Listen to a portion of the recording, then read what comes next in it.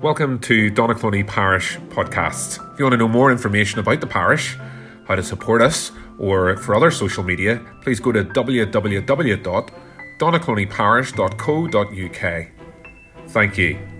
Thank you, George, for leading us and helping us as we're trying to do that memory verse. Hopefully we'll be able to remind ourselves of that verse in John chapter 1 later on. But just a couple of things before Elijah comes to read God's word is we want to see the signs that are there. We're going to be thinking of signs this morning and preparing ourselves for having seen those signs. Because when people drive a car and when they see these signs, they're prepared for what's coming next. That's why the signs are there. They point beyond themselves and they tell us what's to come next. So we're going to put up a couple of pictures and you're going to guess the signs. And I'm going to ask David to put up the first PowerPoint. Can you see it there? Does anybody know what that one means? Yep, you see that triangle with the two people there. It means warning pedestrians. Watch, there's people walking about. Well done if you got that sign. Here's the second sign. It's a weird one, isn't it? Just a triangle with nothing in it.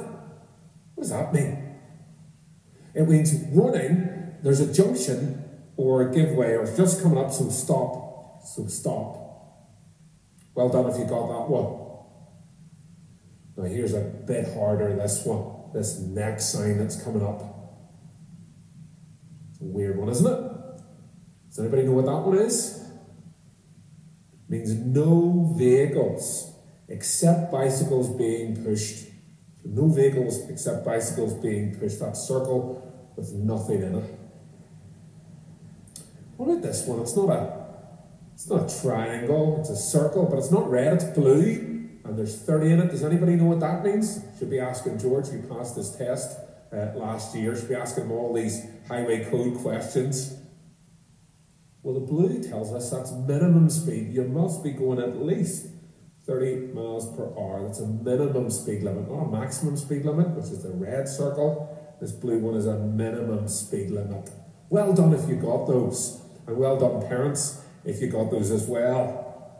Well, road signs tell us what's coming next, so that there's no surprises and you'll know what to do when you get there. And in the Bible, there were people who told the people of God, there were special messengers called prophets. They told the people what God had said so that the people of God would be prepared for when that thing happened. And I want you to listen this morning as Elijah reads the Bible. And I want to see, can you see who the special messenger is? Can you get that one? See if you can get that one right. And then I want you to see what that special messenger is saying. What's the message? What does he want the people of Israel to hear? And what does he want us to hear? In other words, what's the sign? What's the sign we need to see so that we can be prepared?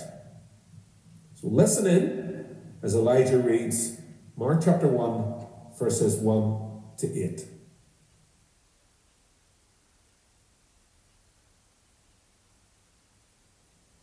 The Bible reading this morning is taken from Mark chapter 1, verses 1 to 8. The beginning of the good news about Jesus the Messiah, the Son of God, as it is written in Isaiah the prophet, I will send my messenger ahead of you, who will prepare your way. A voice of one calling in the wilderness, prepare for the way of the Lord, make straight paths for him. And so John the Baptist appeared in the wilderness, preaching a baptism of repentance for the forgiveness of sins. The whole Judean countryside and the people of Jerusalem went out to him, confessing their sins. They were baptized by him in the river Jordan. John wore clothing made of camel hair, with a leather belt round his waist, and he ate locusts and wild honey, and this was his message. After me comes the one more powerful than I, the straps of whose sandals I am not worthy to stoop down and untie. I baptize you with the water, but he will baptize you with the Holy Spirit. This is the word of the Lord.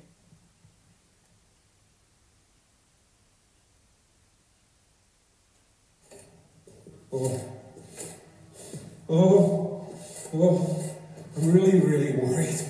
I'm really, really worried, boys and girls. There's someone really special coming, and I've got to clean up. Do you clean up when somebody special's coming to your house, do you? Yeah, I'm getting prepared, making sure everybody's ready in our house for our special guest that's coming. Lisa will probably tell you that I don't use this often enough. Yeah, sometimes we've got to get ready, don't we, when someone special's coming to the house. And this morning, we've heard that somebody really, really special is coming. Let me give you a clue. Hold on. Who wears one of these? Does anybody know who wears one of these? A king. Yes, we're told that the king is coming. The king is coming with somebody very, very special indeed. Let me put the crown. I should put that in that microphone there to keep it steady and not sliding off. And this morning we're being told of another king that's coming. And we're told that it's good news, important news, gospel news. Way back when Mark's gospel was written that Elijah read out, way back in Romans times, 2,000 years ago, the gospel meant the good news. And it was the good news maybe of an emperor, how he had won a battle, or how he was coming to visit. It was good news. And it would have been marked with people called the messengers, or the criers, or the prophets going out to share the good news of this victory, this birth. And way back in the day, people would have used one of these.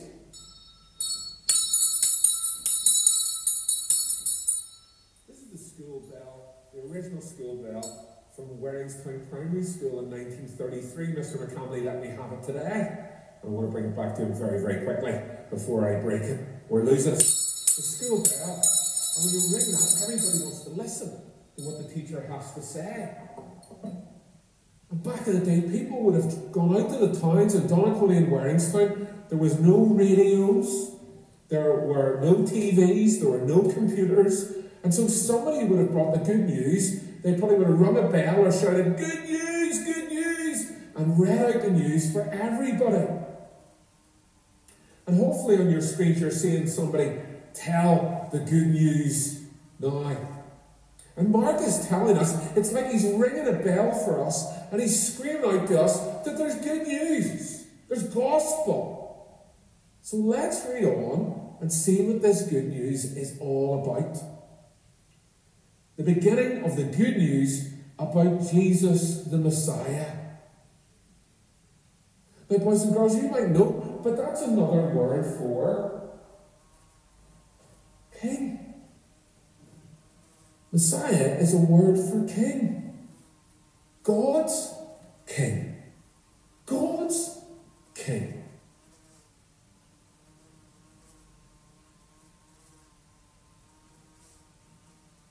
This is God. And John tells us, Mark tells us, should I say, that it's not only Jesus Messiah, but he's the Son of God. It's a title the Romans would have used for emperors. It was the very highest title that anybody could be given. Could Jesus, the son of a carpenter, Joseph and Mary's son, really be this king, this Son of God? Well, what's really strange here, what's really weird, is that the Romans would have announced their gospel, their good news, after the event had happened. They would have announced it way after it had happened. By the time it got to Donaghoney and Warringstown, it could be years ago.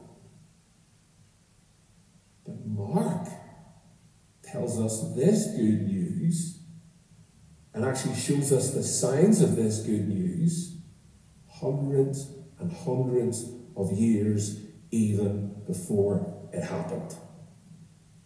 Because there were signs of Jesus coming, the Son of God, God's promised King coming, signs of his coming all the way through the Bible, from the first part of the Bible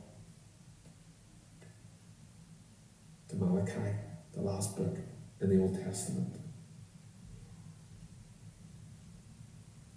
And I want to show you the signs this morning. I want you to show you the signs that Mark shows you. Look at verse 2 if you've got a Bible there. It says, as it is written in Isaiah the prophet, I will send my messenger ahead of you, who will prepare your way. A voice of one calling in the wilderness, prepare the way for the Lord, make straight paths for him. God is going to send a messenger, a prophet, to prepare the way for the Lord. Well, this morning, here's a PowerPoint, and hopefully you see now the prophet's timeline. Where are the prophets of the Old Testament? Where they are. Now, what we need to understand this morning is that verse 2, part of verse 2 is taken from a Bible book called Malachi, which was written 400 years before the messenger John the Baptist was born. The Lord's messenger. And then verse 3 is from Isaiah, and it's written 700 years before John the Baptist is born, predicting the birth of the Lord Jesus Christ himself.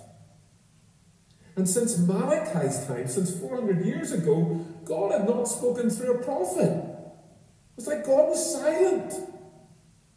400 years without a word or a sign from God. No, the Israelites are living under the Romans. Would God keep his promise? Would these signs actually come true? And now we see God's not just going to give his sign. God is actually going to come and live on earth. He's going to come and speak to us, not through signs, but face to face. It's amazing news here. God is coming face to face. But before he does, his messenger is going to prepare the way. He comes in clothes of a prophet. We're told John wore clothing made of camel's hair with a leather belt around his waist, and he ate locusts and wild honey. Ew, it's a bit gross. So John the Baptist appeared in the wilderness, preaching a baptism of repentance for the forgiveness of sins. John the Baptist prepares the way for the coming of the Lord. And how does he do that? How does he prepare the people for their coming king? Again, hopefully you'll see a PowerPoint where you see John the Baptist baptizing. Called the people to say sorry for their sins. We're told in verse 4 that baptism, repentance and forgiveness are all being offered so that everyone can prepare for the arrival of the Lord. He told the people to get ready for the coming of the Lord by turning from their sin, by saying to God, I don't want to go my way, I want to do a total U-turn, I want to turn from myself, and I want to turn to you, God. And as a sign that they'd done that, they were baptized. It was like them saying, I don't want to live for myself, I want to live for you, God. Hope you've done that. And we're told here in the Bible, the whole Judean countryside and the people of Jerusalem went out to him, confessing their sins. They were baptized by him in the River Jordan. Loads of people came to John to be baptized. They wanted to be ready for the coming of God's King. Now, how can we get ready for the coming of God's King? Well, first of all, there's a right and there's a wrong way. The wrong way for getting prepared for God's King is just outwardly. So it's kind of like things of, like, just turning up to church and thinking that going to church will make you a Christian. I walk into the garage every morning to do some exercises. Doesn't make me a car. Going to church doesn't make you a Christian. No. How did the people respond here? They repented, they said sorry for their sins. And they turned to God. And they showed that outwardly by baptism. Now, Christmas is coming. There's lots of things for us to do. Get the presents, get the turkey. Excuse me. There's lots of things we need to do. But the most important thing we can do is get ready for the coming King. You see, when Jesus comes again, he'll not come as a little baby. He's coming again as the King of Kings and the Lord of Lords. We need to get ready for the coming of God's King. He's more important than any other king on this earth. See verses 7 and 8. This was his message. John said, "After me comes the one more powerful than I, the straps of whose sandals I'm not worthy to stoop down and untie. I baptize you with water, but he will baptize you with the Holy Spirit." King Jesus is the only one who can give us God's Spirit. This Christmas, I ask you to prepare in the right way for the coming of God's King. The one promised right the way through the Bible. The one who John the Baptist preached about. The one, the only one who can give us God's Holy Spirit and make us right with God the Father. King is coming. And this morning, let's get excited about the coming of Christmas and the birth of King Jesus. Let's tell this good news. Let it ring out all over our villages and our towns and our country and our world. Let's thank God that he's given us sign after sign after sign about the coming of his King in the Bible. But more than all of that, more than all of those things, let's get ready. Let's be prepared to receive him as God's promised King. Let's get ready to receive Jesus as God's promised King by turning to him and asking God to forgive us our sins. To not live for ourselves, but to live under the rule of King Jesus.